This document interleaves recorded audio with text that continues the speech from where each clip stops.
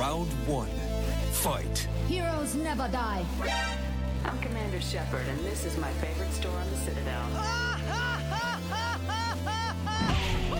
I used to be an adventurer like you. Then I took an arrow in the knee. Power, sex, power. They both come down to one thing.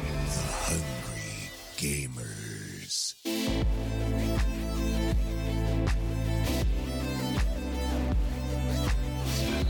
Hello, and welcome everyone to the 302nd episode of the Hungry Gamers podcast.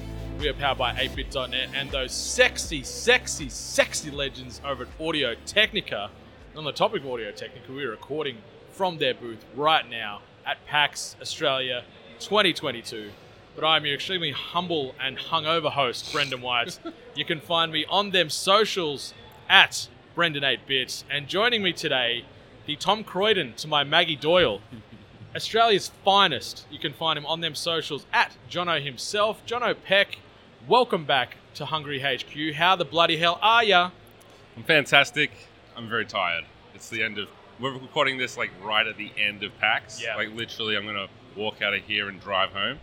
And I'm very tired because we've done a lot in 3.5 days really. Yeah. It's been a time. The energy here at PAX, at Melbourne Convention Centre, is at an all-time high, I'd imagine. After 3 years of event-starved society, everyone has turned up in droves in their sexy cosplays, their neck beards, and everything else in between. And it is rocking and rolling.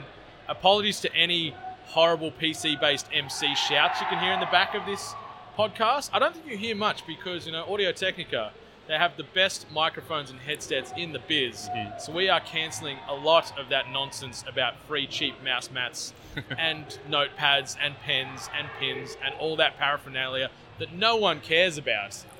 But JP, before we jump into the meat and potatoes that is our experiences here at PAX Australia 2022, I wanted to throw it over to you and get a temperature check. See, we got the Super Mario Bros. Movie trailer dropped on the eve of PAX opening. We got it Friday morning. We were all woken up to the controversy of Chris Pratt as everyone's favourite Italian plumber that has the same first and last names. We got a trailer. Went for about 2 minutes-ish, I think, if I can recall. What did you think? Are you horny for this? Are you in? Are you thumbs upping? Or are you thumbs down and you're distancing yourself from Chris Pratt and co? I'm thumbs up. I've never distanced myself from Chris Pratt. I think he's a pretty good dude. Yep. And everybody that knows him seems to think so as well. I think they're the people that matter the most. But I thought the trailer was great, and most of our Twitter audience did too. We did a poll, and I think 83 or 87% were thumbs up, gonna check it out, which is cool. I thought the animation looked really great. Yep. And Bowser was awesome, and Jack Black sounds fantastic. I didn't even recognize him, to be honest. And I don't really have any issues with the Mario voice. We heard one line, and it was a bit of a Brooklyn Sopranos accent direction that they've gone for instead of the squeaky Italian plumber stereotype. I'm keen to see more.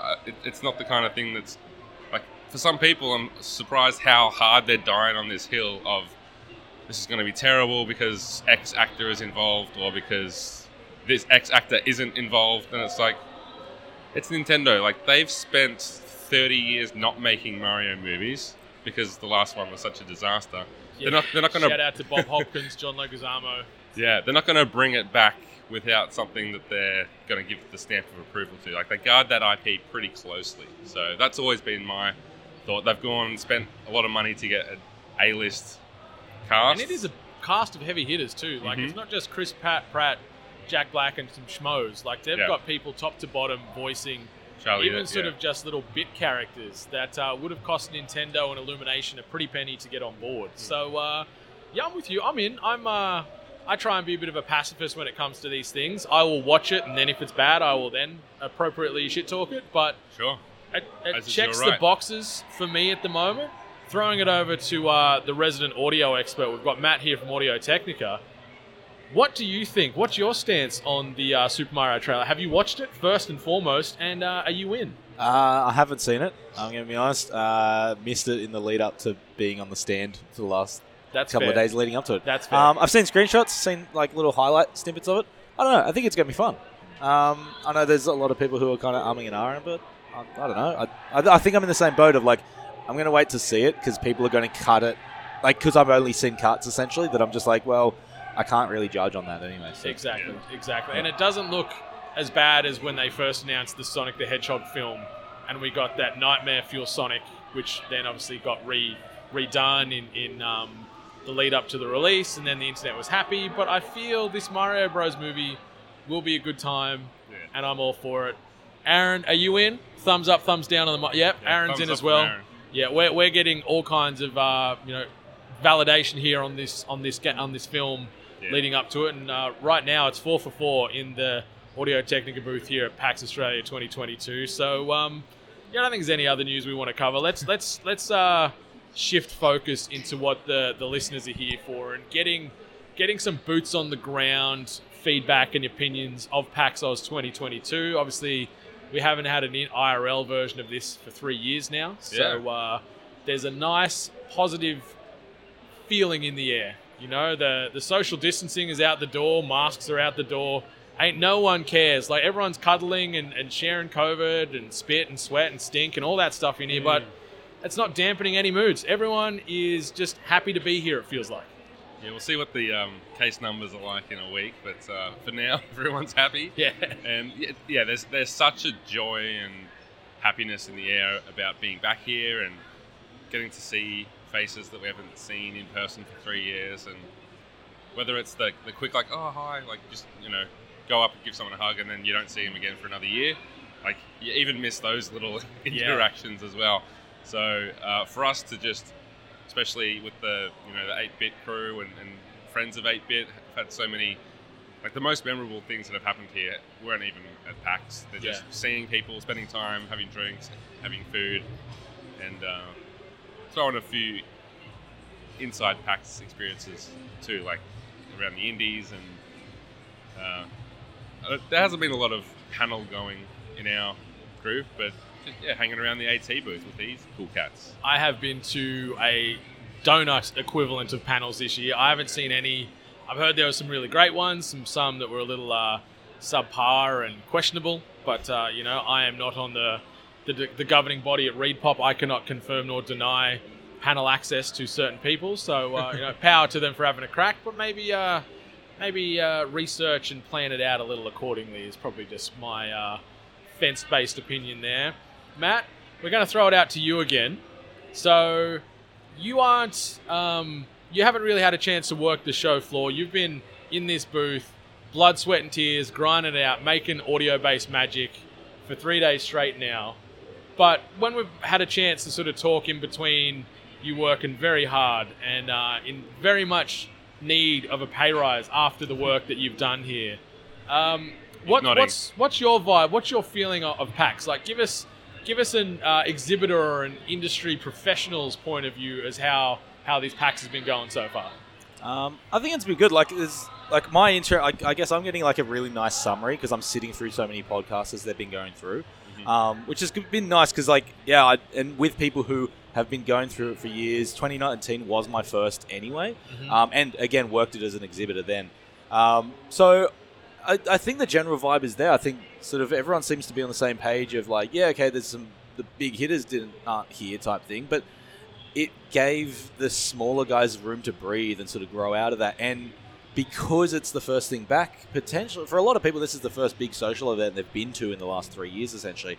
That because the big hitters weren't there, you're then not spending hours in line going back to back between AAA games, essentially. You're then kind of playing these other little ones and then also just doing the catch-ups. Yeah. It's like it's became a big social event for a lot of people, and I think they're kind of acknowledging, they're like, oh, actually, this is not just an event to go and see games. It's actually an event to kind of see all the, like, tick all these little boxes, browse a bit more rather than sort of spending all this time in lines, but also see your friends, see the people that, in a lot of cases, there's actually been a couple of podcasts where people are just like, they've been on a podcast for the last couple of years and have never met the people who they're actually doing, like That's in person, awesome. actually done it. So Yeah. they're just like, yeah, this is great. This is what it's all about. And that part of it's for me really big. Like that, the fact that sort of it's becoming more of the social side of stuff, and the acknowledgement of that, I think, is really nice. That's it. It's very much a conference that's more than just games, and games is what it's based upon. But it seems almost like it's secondary to the people and those social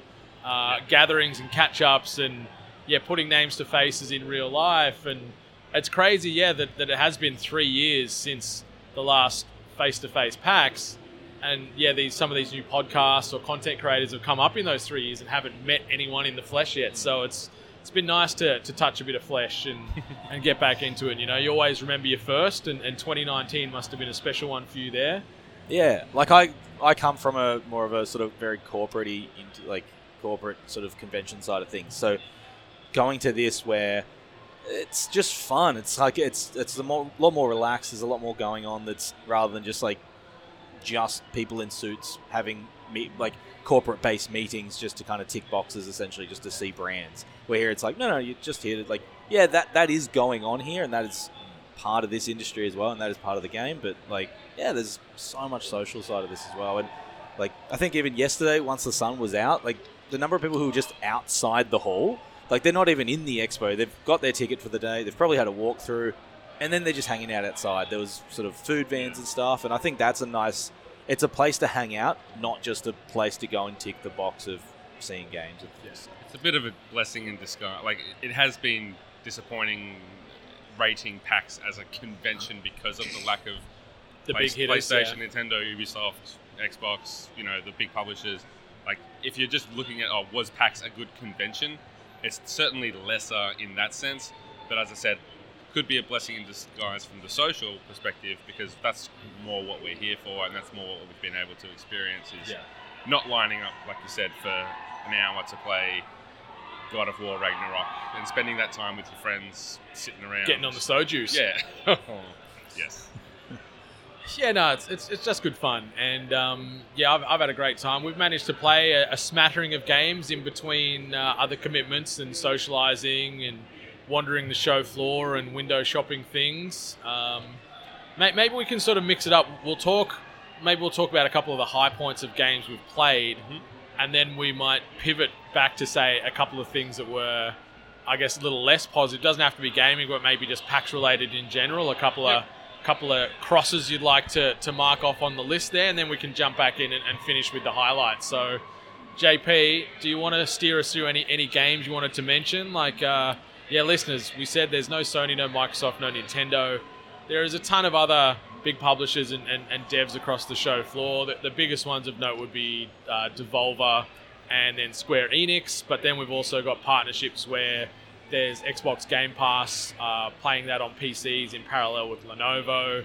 The indie showcase is huge, and the great thing is hearing from Mr. Shuhei Yoshida himself saying this is the largest indie representation at any PAX in the world. So Australia really doubles down on highlighting and spotlighting these up-and-coming indie devs that are making fantastic games. So it's really refreshing to hear that we're a bit of a differentiator compared to the Americas and Europe and Asia, where we're really trying to amplify these games out there. And we played a few of them over the last couple of days, and there was some bangers. Yeah, there's so many great developers here in Australia, as listeners of this podcast would know, and there might not be the potential game of the year candidate like we've seen in a good run of PAXs. I don't know. Cult of the Lamb's on the floor. Well, it's going to follow the Australian juggernaut tradition this year, I reckon. I'm thinking more in the lines of what's coming. Okay.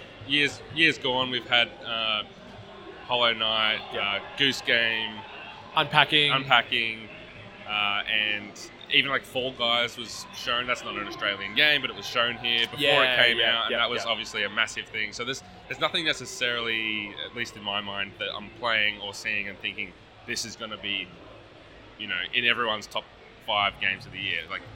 I could be missing something, or it might just be hard to tell from watching someone play footage over their shoulder. But that doesn't mean that there aren't heaps of really cool games and cool stuff out there.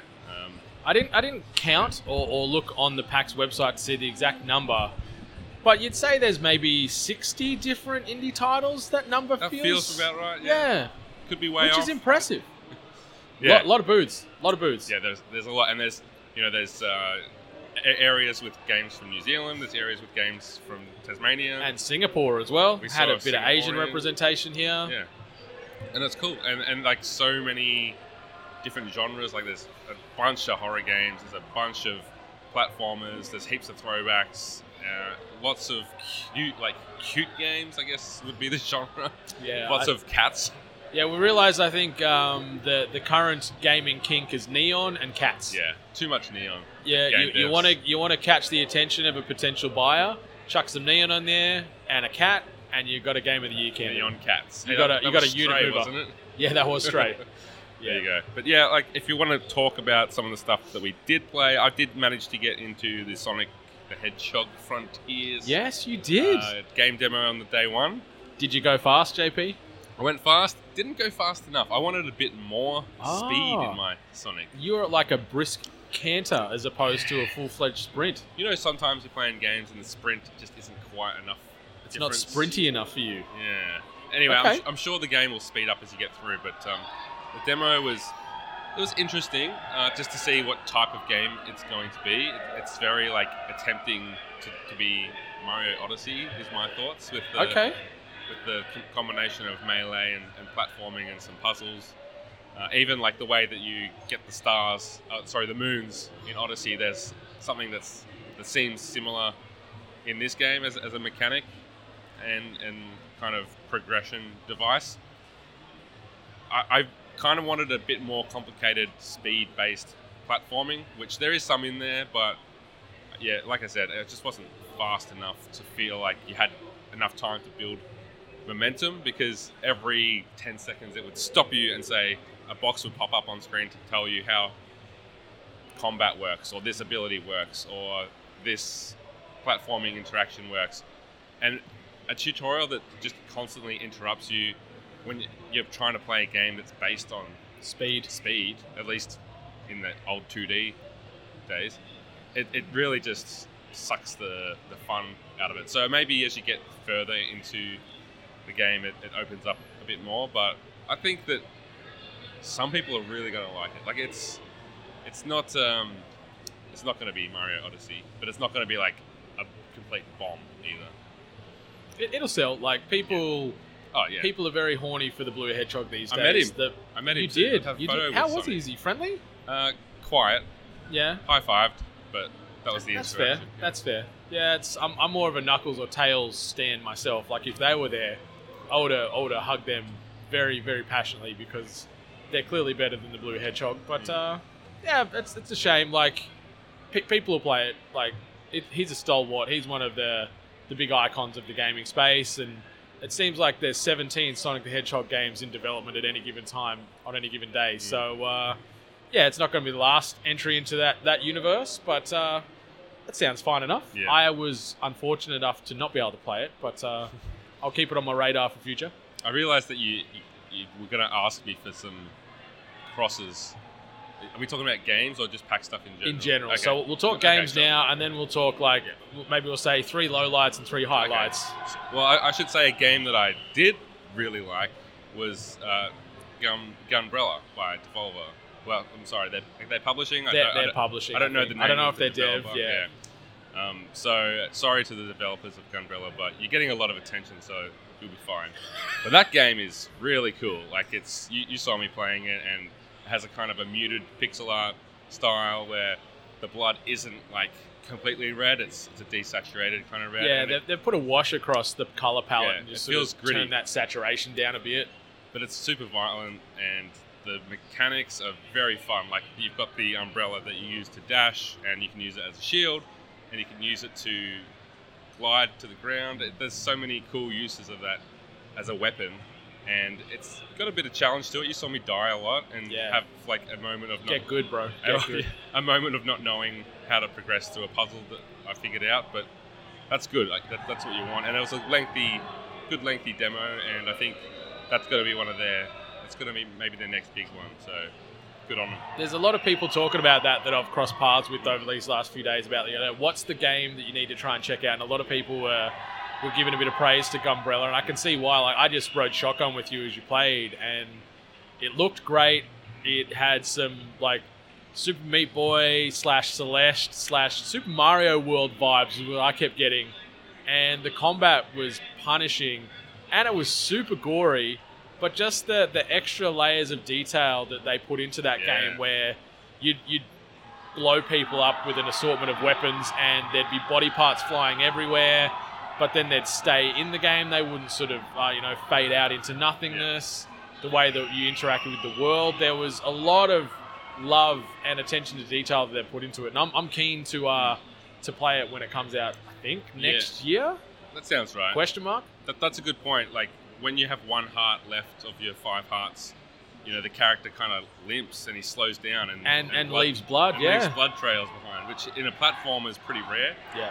And then, like little gun shells popping out of the weapons. And even, along. I noticed too, when you were using healing items, like you had a bandage and you saw the character wrapping the bandage on themselves instead of just pressing, and then you see your hearts refill. There was animations for everything in there, and it's it's impressive for a really sort of stripped back graphical style game, but there's some depth there. And that cheeky alligator that came after me when I thought I'd dodged him. The enemies, the aggro set on the enemies was nuts. Like, it wasn't just you moved out of the zone and then you'd cease to exist to them. It saw you and it wanted to eat you. And I've watched enough horror movies with large reptilian creatures in it, and they don't fuck around. And this one was coming for you. It wanted to turn you into luggage, but it didn't happen. No, shotgun took care of that. That's it. I'm upset you didn't say your luggage when you shot it, though. Shout out to Eraser. Have you watched the movie Eraser with Arnold Schwarzenegger? Oh, it's the best. I don't think I've seen that one. Yeah, there's a scene where he and I can't remember the actress's name. They're in a zoo and they're in like an aquarium part, and there's a battle with these baddies, and there's a heap of alligators in this big tank. The tank gets shot. They all come through, and this big alligator tries to attack Arnold Schwarzenegger. He shoots it in the face, and he's like, "Your luggage." It's the best. That sounds It's about just right. typical Arnie. It's classic 90s Arnie. Yeah, so I'll throw this over to myself and then back to you as far as games we've been playing as well. And we both collectively jumped into the surprise announcement of THQ Nordics Alone in the Dark. Yes, Obviously, this has only been in the public eye of existence for like a month. And there's a playable demo here at PAX Oz 2022. So we got to go into this little closed booth, and we were side by side on our respective gaming rigs. And we played this little prologue setting up the story for the return of Alone in the Dark, and it was cool. It was graphically very pretty. There was some creepy moments in there where they were sort of transitioning between, like a normal world and then shifted almost to like a nightmare dreamscapey type of situation that's played out. The voice acting was pretty funky. It was set in like down in the deep south in America, somewhere in New Orleans area. And it was just a fun old time, and just having the best time with that. And I'm not sure when the game's coming out. Like, we talked to the dude out the front, the handler of the booth, and he said sometime next year, which is kind of cool for a game that didn't exist to us all until like 7 minutes ago. The fact that it's coming out next year and will be like, I don't know if I'd classify it as AAA, maybe like a AA-ish, but like, there's big publisher behind it with THQ Nordic, but it looked good, it looked creepy, it looked eerie, and I'm here for it. Embracer? It's part of Embracer Group, yeah. I don't know if THQ Nordic exists anymore, does it? They're still under there. Okay. They're still a thing. Okay. My bad. Yeah. Don't disrespect the Nordics. Yeah, okay. The Nords? The Nords. The Nordicians? I don't know. It was, I have no history with the franchise or, that game at all. So, was it faithful one-for-one replicant of that original? It felt similar. Like, I haven't played those games in, like, a decade plus would be probably accurate. So the memory isn't that fresh on the franchise itself, but I enjoyed it for what it was. It was one of those pioneers in that survival horror genre where it was sort of punching in that space just before the Resident Evils and things came along. So it's nice to see like The Godfather make a return to the horror family there. And we didn't get enough to sort of have a full-fledged opinion of what it'll be. Yeah. But It's eerie and it's creepy, and I liked even just in that little technical demo we played, everything in the environment. Did you notice you could like bump it and things would move? There was things on the shelf where you could hit and they'd move. Creepy ass bloody toy dolls everywhere. I hate them. They're one of my biggest like heebie-jeebie things in games. Yeah. So there was a few of those that were making me a little unsettled, but yeah, there was a lot of focus on those minor details, and I was like, oh, okay. I moved that pram and it actually moved. I bumped that shelf and that fell off. And not a lot of that happens in a lot of the AAAs. They've got a pretty static environment where this thing there was everything that was movable could move. Yeah, it's one of those games with like really good and creepy sound design that's gonna give people the creeps and just have you constantly on edge about what am I going to see, but it's really your ears that are going to mess you up. You played another horror game that would be worth talking about, didn't you? I did indeed. I managed to dabble and experience a couple of spookies while I was here at PAX, which has been great. And one that probably hit me the most and is the most memorable across this whole weekend would be Dark Web Streamer by a studio based out of Adelaide called We Have Always Lived in the Forest. Haven't heard of this game or this studio until like this weekend, and I'm very happy we stumbled across them. This was the first time they actually showcased their game publicly anywhere in the world.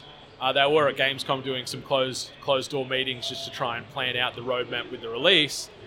But it's a game where it's a text-based game, and there's a lot of procedurally generated scripting and conversations and branching narrative trees in it. So you're playing this streamer, and you're trying to become the best streamer in the world, but somehow you've stumbled across these certain like demonic items where you can show them on stream to get more views and more subs and more donations. But with these items and these other supernatural occurrences that are happening, there's the higher and higher chance of you dying, and once you're dead, like that's it. So you're sort of playing almost like a one-shot simulation here where you don't know how it's going to play out, but you're jumping online on the web and buying certain other items and objects. The dark web. It's pretty scary there on the dark web. Yeah. I bought like some bull testicles off there and a couple of jars and a few other like herbs to try and then do a ritual to summon like demons to get my stream, pop off more and get more subs and donos. How many subs did you end up with? I think I ended up with about 20 subs by the end of it. I was averaging a healthy 45 viewers at the end, so I'm not pretty good. I'm not rivaling Ninja and Pokimane and all those types, but I'm building a platform. I don't know why streamers complain about being so hard to get numbers. I had 45 viewers after like 20 minutes. Like, lift your game, everybody. But no, it's super creepy because you're jumping between in the stream in parentheses. Then you've got like a chat function, so you can jump online and chat to friends or people you meet, and then they'll ask you for assistance on certain things. Like there was one in there that jumped in and they're like, hey, I'm having a really bad time. After we had a conversation, they're like, I've got a situation where I need $200 desperately to help this thing play out. There's family dramas. I only had $12 to my name because I bought all those cow testicles 5 minutes earlier, so joke's on me there. But then I get a message on the chat the next day, and it was from that contact's mother saying that, I can't remember their username, but username XYZ123. I know you've reached out, like they reached out to you earlier, but we're sorry to say they took their own life overnight because we didn't get that money. So there's this sort of cause and effect going on where the choices you make or don't make shape the story, and every playthrough you have is slightly different based off those decisions. So it's all these cool, creepy mechanics. It's really simple, like you're just navigating a computer screen, so all you're using is a mouse, and you're clicking through the web, and you chat and you stream, and then there's just supernatural creepiness that peeks through because you get things happening where you jump off the stream and you're like, oh, a loud bangs at the door, do you investigate? And yes, you do, and there's a chance you could die, you could say no. Yeah. And from there, it'll sort of branch off left or right accordingly. So it's been really fun. So I'm keen to play more Dark Web Streamer. It's apparently going to come out next year. Hopefully by Halloween. Yeah, they're hoping around Halloween because they wanted to integrate this with with an actual content creator's Twitch stream where they can take control of some of these characters and NPCs and start to sort of dictate how the game plays for you. So it's got some big potential, I think. It's really simple, but there's a lot of depth behind it. Yeah. And they went into detail telling me about this AI software they've got in the back end that's writing this thing and altering the code on the fly as far as the storyline arcs and the characters, and it's really impressive. Yeah, it's a cool idea to just have that immersive gameplay of your sitting at a computer and the UI of the screen is a computer. Yeah. And you're clicking on your emails, you're clicking on the Twitch chat, and you can write stuff in there, and you can, order stuff on Amazon or whatever the equivalent is to arrive at your house the next day. So yeah, I can see it being something that people get really into, especially streamers. Like, it's a genius move to make a game about streaming, because it's just going to get streamed everywhere. And the replayability based on all those branching narratives and different results and cause and effect means that the guy playing before you died quite early in his playthrough. It's a bad streamer, that guy. and like, if that's you, you're like, okay, what am I going to do differently next time? But then you get a completely different scenario. Whereas you played for, 15 minutes or 20 minutes and didn't die at all. So that just shows that there's a variety of incidents that could happen. You had like 4 choices to react to: hiding, running, doing a chant, or holding up a cross, or whatever it might be. Yeah. So yeah, it was great. It's cool. Like, it's not my genre typically, but for people that don't like the creepy games of like what's around the corner, what's going to jump out and jump scare me, it doesn't seem like that kind of thing, because it's a text-based experience.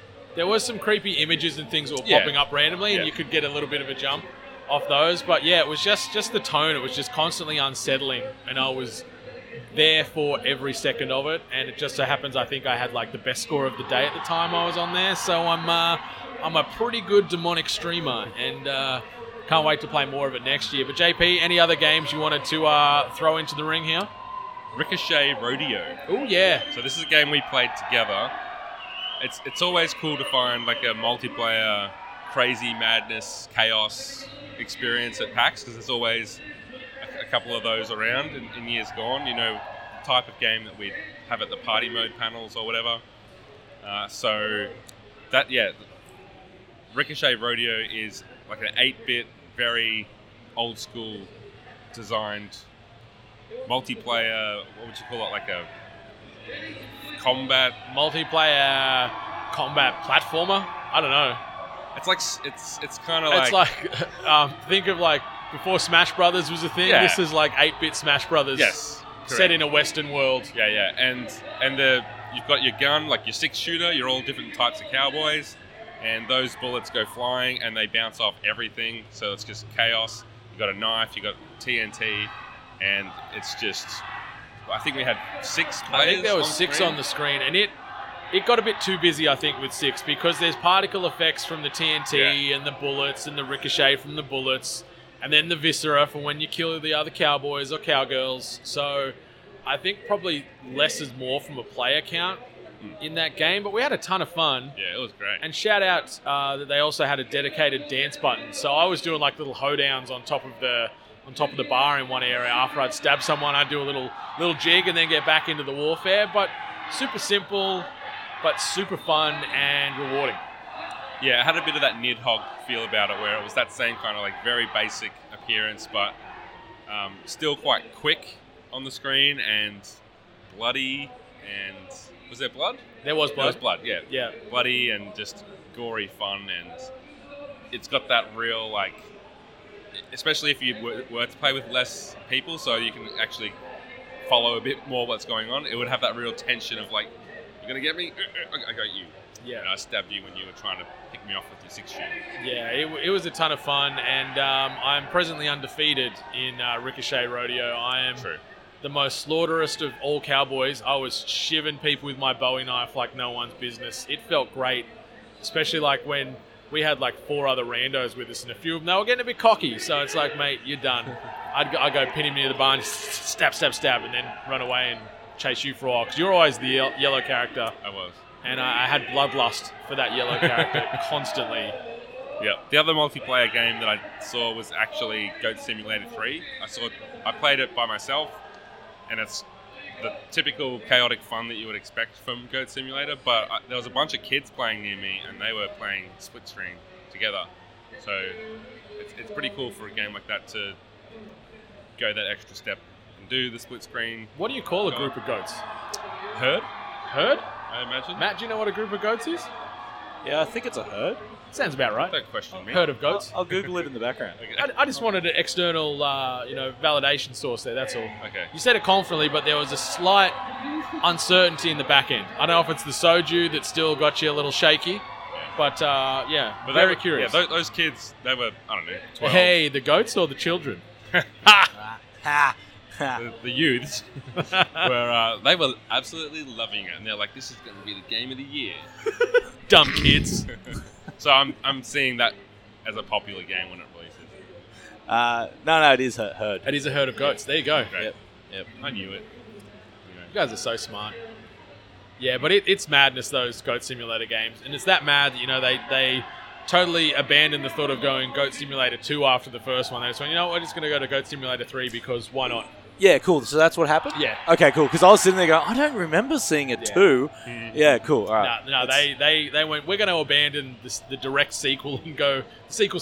So, yeah, they went from 1 to 3. Maybe they're going to do 2 as a prequel to 3. Oh, the origin story of the goats. When Yeah. they are Goat baby Simulator goats. 3, the origin story. 2, which is actually 2. So have you played the original Goat A Simulator? little bit. They are mad, those games. Yeah. Like, just the chaos that you can create as this little humble goat knows no bounds. I love it. How was 3? Yeah, it was wild. I was on like a farm and I had a rocket launcher, so I could shoot that rocket launcher at a pig or at a bale of hay or at a person, and it like kind of ticks, and then explodes and just yeets people in every direction. It was pretty fun. Do you think, on that farm, do you think the pig would be the primary rival to the goat? Like, if we're talking the pecking order on a farm with animals, would Not the this- goat and the pig sort of be the main nemesis of each other? Not this goat.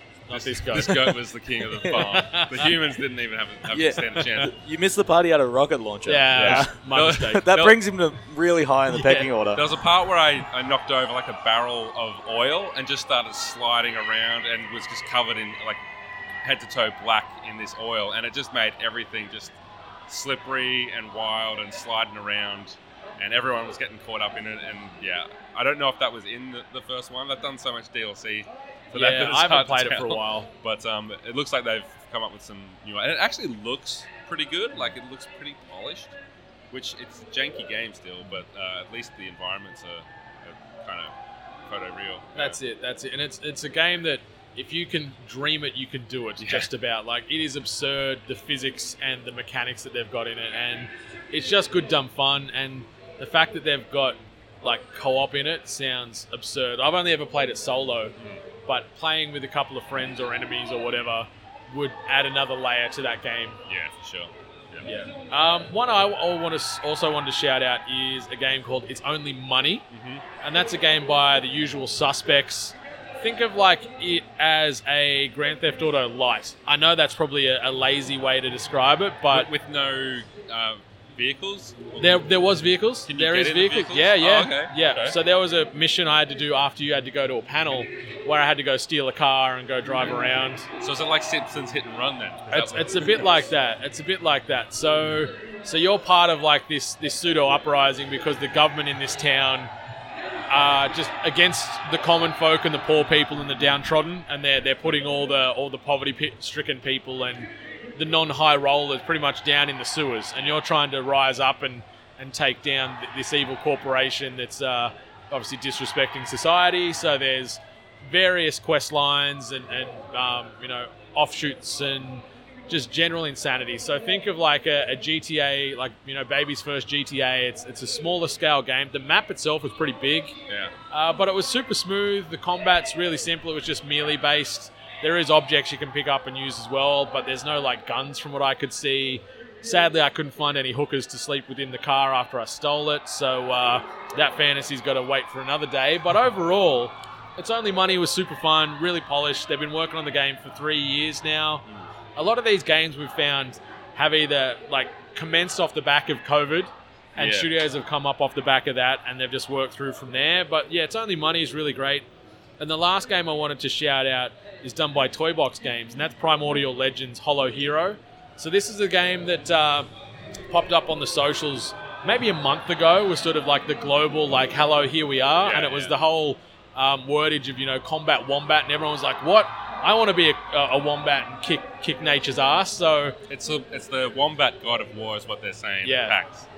Yeah. So I got to play a 15-minute demo of that today, and we had a good chat to some of the development team there at Toy Box Games. Seven guys been working on this throughout the pandemic, and it looks stunning. It's just about one of the best looking games from a graphical, like, impressiveness standpoint on the show floor in the indie area.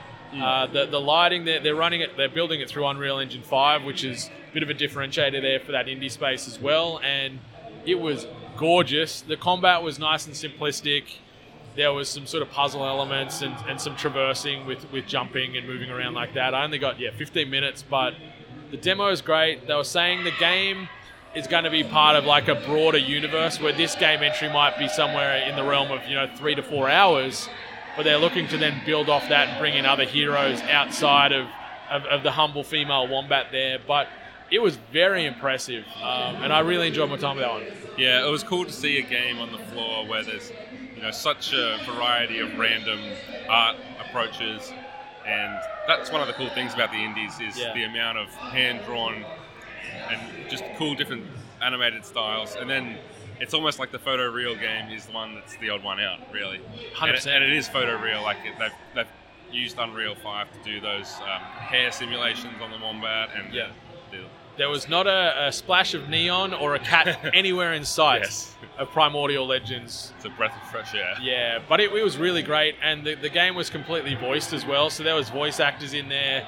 The soundtrack was great. Like Tyson was telling me, they've got a full-time sound engineer that's working not only from the music side of it, but also working with a lot of contracted voice work operators as well, and it's impressive. I think it'll continue to get a lot of press here locally, but also abroad, because it's very unique. And God of War with wombats is a very apt descriptor. Some cool mechanics in there too. Like obviously you're playing a wombat that's bipedal, but it has like a weapon. What is it? It's like a big club. But it can go underground and dig underground, and kind of like the old gopher on Winnie the Pooh, and just kind of like go through and go underneath objects and come up with and use that mechanic to refill your supply of rocks. Yeah, which you can use as a projectile. So it's the really cool. The combat was fine. There was like a light and a heavy attack, a block as well. Yeah. And the cool thing with the block abilities, if there is projectiles coming towards you, if you time the parry, you can redirect that attack or thing that's coming at you back at its origin point. So you can do damage to the environment or the enemies that are trying to take you down. So super fun. I'm excited to see that they're planning PC release next year, trying to also do console, but not sure if that'll be released in parallel or sort of a few months later. Yeah. Very cool. Yeah, so that's the games we've been playing. Maybe we can start sort of focusing on a bit of a wrap up, put a bow on PAX as a whole. Let's start. We'll get some negativities out of the way. Give me a couple of low points or sort of things that you enjoyed least about PAX. That doesn't have to be tied to a game or an experience. You can say the hangover you had this morning could have been one of those things, because there was many of those around on the show floor today. So Brendan making me stay out later than I wanted to was probably one of those frustrations. I wanted to apologise. I wanted to go home at 1. We went home at 3. And aside from that, I mentioned it before, but just the lack of AAA. Like, we all love our indies, but it's also one of the cool things about PAX has been that first look at Final Fantasy VII Remake, or that first look at Marvel Avengers, or whatever it is. And that's been a cool thing to get around, play Days Gone, play those kinds of experiences that you know that you're going to be looking forward to, and definitely pick up that game when it comes out.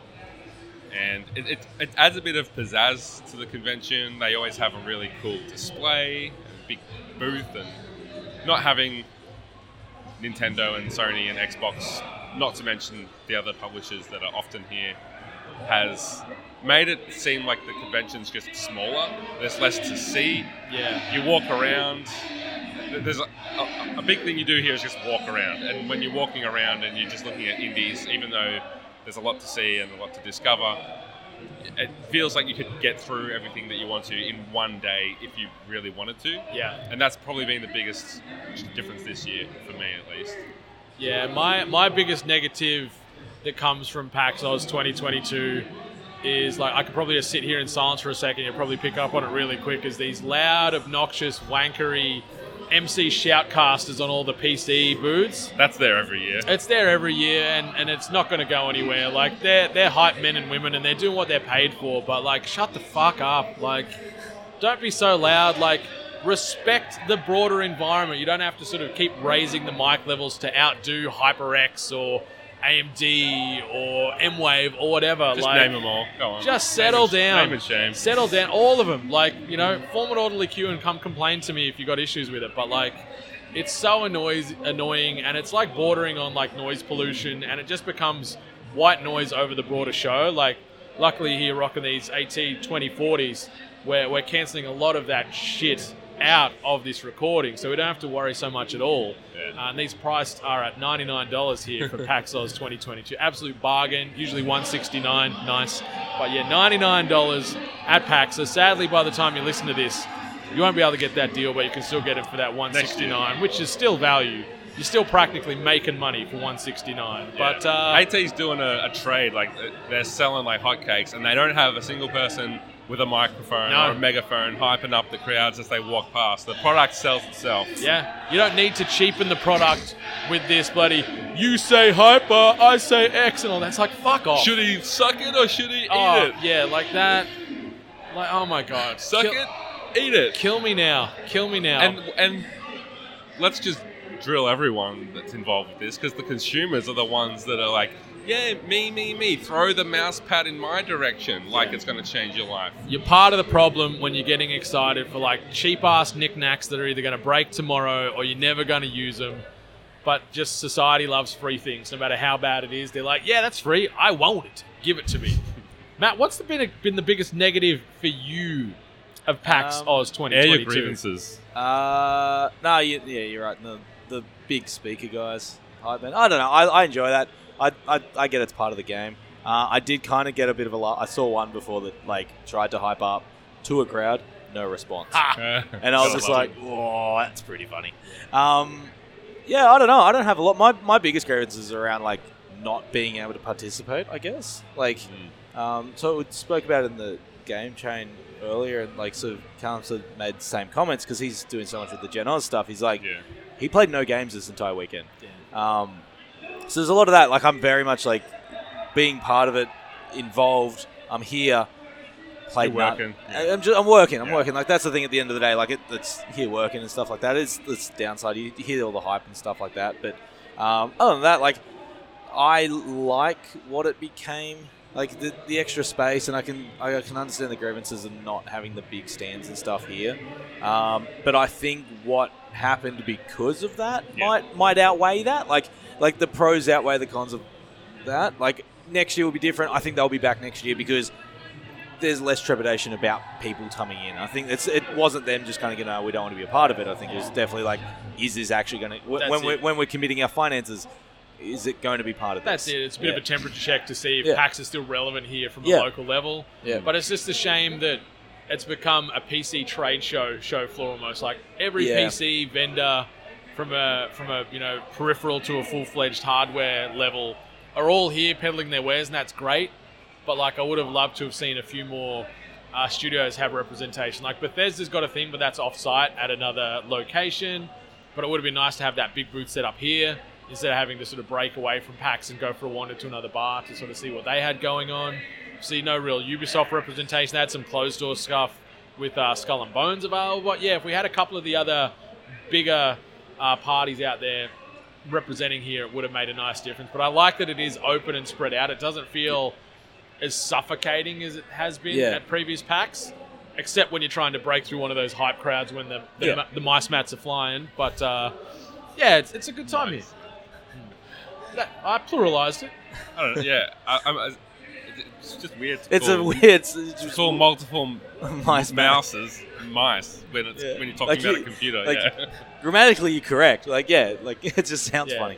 I'm looking for some mice. I need 5 mice. Yeah, I'm setting up 3 PCs, so I need some mice. I need 3 mice mats, please. Stat. Let me just get my microphone and I'll throw them at you in a very energized way. But let's adjust and shift away from the negativity, and let's talk about the highlights of PAX 2022 as sort of a bit of a closing, a bit of a bow on this PAX present episode. Yeah, I mean, I got to see Shuhei Yoshida at his story time, which was just really cool because he's such an icon in the PlayStation world, and that being like my very first entry into the games industry as a fan was through PlayStation and things like Podcast Beyond, which he's part of the lore on. So just to see him and hear him talk about leading the indie initiative with PlayStation was really cool. He wasn't dropping any bombshells about their strategy or anything. It was just his thoughts about, you know, the indie scene in Australia and how PlayStation wants to bring that focus back about indies that they once had and have kind of lost to. Obviously, the Switch became the big thing as the Vita faded out, and now with Game Pass, Microsoft has become quite a mecca for a lot of indies getting exposure. So yeah, PlayStation's refocus on supporting indies and indie developers. Yeah, it was cool to just see him, and to not just see him talk about it, but he's here. He's playing indies down on the indie floor. So, you know, these guys are working down there.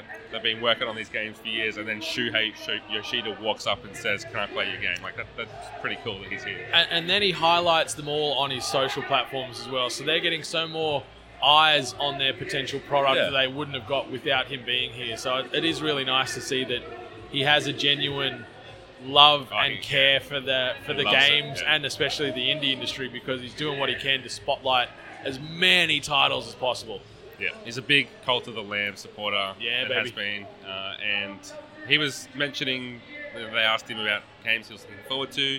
He mentioned a couple that I had never heard of, so he's going pretty deep with it. And you can tell it's not just like, you know, a demotion from the head of whatever to the indies. Like, he really cares about this and came to Jim Ryan about the idea of bringing back a focus on that. And Jim was like, yep, you can do it. So he's the right man for the job, I think. Yeah, his favourite game is Journey, he said, when asked about, you know, just his likes and whatnot. So I think if that gives you a good idea of the kinds of experiences that hopefully we can see on PlayStation again. Not that they've ever gone away completely, but giving them the support on the store and curation and the discoverability of those smaller titles, when it's very easy to just turn on your PlayStation and just see Fortnite and Call of Duty. Exactly.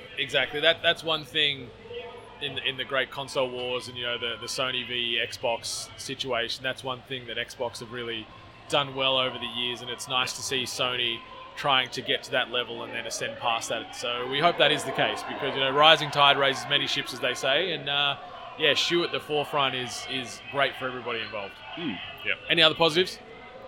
Just seeing NATO and people like that, you know, just hanging I out with forgot. Jack. I should have put that down as a low light. Tilby. Just, you know, the old 8-bit crew. It's always good. Hanging out, seeing the AT boys, just good times. It's like I said at the start, like the blessing in disguise of the maybe lack of things to do here has just been that we can focus on really the real reason that we're all here, which is to hang out again and see everyone. And, you know, there's people that couldn't make it, that we miss, wish that they were here too. Shout out to all you guys, you know who you are. But next year maybe, or the year after maybe. Yeah. But, yeah. And for those people that no-showed the 8-bit pizza party last night, a big middle finger. You missed out. A courtesy message to say you weren't coming would have been nice, you inconsiderate pricks. But the pizza was great. The drinks were great. The catch-ups and the social aspects of it was a constant highlight. Like, whether it was on the show floor, outside in the concourse, offside at a pub, or just random location, having those interactions with people you talk to for, you know, on the daily or weekly, monthly, whatever frequency, and then having those conversations in the flesh again was very refreshing. And it was just, there was just a good energy. Like, it was on a high for these 3 days. I was hungover as shit for part of it as well, but it felt like the endorphin high from seeing these people or playing a game or hearing an anecdote from somebody about a weird OnlyFans situation. That just sort of broke down any sort of sadness and pain I was feeling. So it was just a great couple of days. And it's been fun to see Brendan himself as the kind of the tour guide, because this is your city now, and you know all the spots. It's my city, people. And people are just like looking to Brendan, where are we going after this? And Brendan's shouting everyone food and drinks and Ubers, and it's just good to see you kind of like putting everyone under your wing and be like, let me show you a good time. Yeah, we had a couple of good times there. It was biggest sort of back-to-back nights I've had in God knows how long. My back is killing me, my feet is killing me, my liver is just dead. And I'm blocked up like no one's business. I've got so much pizza inside me at the moment still. It's still there. I'm worried. I need to get like a colonoscopy, or what are those things that you can get where they sort of like shoot a thing up you and then... An enema? I need an enema. I might need to book in an enema because I've got so much Chicago, Detroit and New York pie in and around my anus that just refuses to leave, that I'm worried. I'm worried for my well-being, and I'm worried for the toilet when I eventually, manage to break down this damn wall. Well, on that note. Yeah, Good luck with that. Yeah, thanks. Maddie, what about you? Do you want to give us a highlight or a sort of a wrap-up summary of PAX from a positive perspective from your side? No, I think it's just been good fun. I got across. I mentioned it off thing before. Getting across to see the shanties last night. It was like my first PAX shanties that I kind of got a chance to see. It's a good time. Yeah, really the world needs more shanties. Really good time, and I think word about it kind of must have spread, because they were on at like 9:30 last night, and I think just people went off, got a feed, had some drinks, and came back for it, which I think like that in itself I think is pretty big, because it's very easy to just go, cool, we're done for the day, go to the city, or like they found things to do to fill time before coming back to it. So I think that's that's huge love for those boys. It was so much fun. It was just silly. I love it. Yeah. And it's such a differentiator from everything else you'll see and do at PAX. Like, yeah, there ain't nothing like singing a sea shanty and doing that with just a bunch of good people that are all just fully in. Yep. I think it's something that you either, if you're going to go to one of these sea shanty events, or on a live stream or a concert, whatever, you've got to be fully in with it as well. You can't just stand in the back and toe tap. You've got to be singing along arm in arm and having a jolly old time. So the boys that put those on, hat tip to those. What's a pirate hat called? A pirate hat? The little tri hat. I don't know. Whatever those is. I don't know. I'm too tired and fatigued to pull that kind of name out right now. But yeah, pirate hat tip to those involved at sea shanties. But I guess that sort of brings us to the end of THG 302. It has been an absolute lightning rod of a time here at PAX Oz 2022. Just wanted to obviously thank those fantastic, sexy legends at Audio-Technica. You can upgrade your audio-based game over at audiotechnica.com. We're talking in-ear, over-ear, we're talking wired, Bluetooth. You want to upgrade your turntable game, you've got some sexy vinyl. Got the best turntables in the biz over there, audiotechnica.com. If you want to follow us all as a collective, at We Are 8-Bit on the socials. Myself at Brendan 8-Bit, Jono at Jono himself.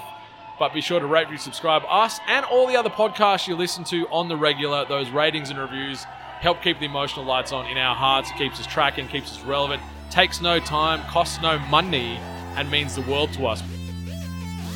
You've been listening to The Hungry Gamers, one of many gaming and geek culture related podcasts from the 8-Bit Collective over on 8bit.net. Check out more episodes on your podcast service of choice. And while you're there, please be sure to rate and subscribe.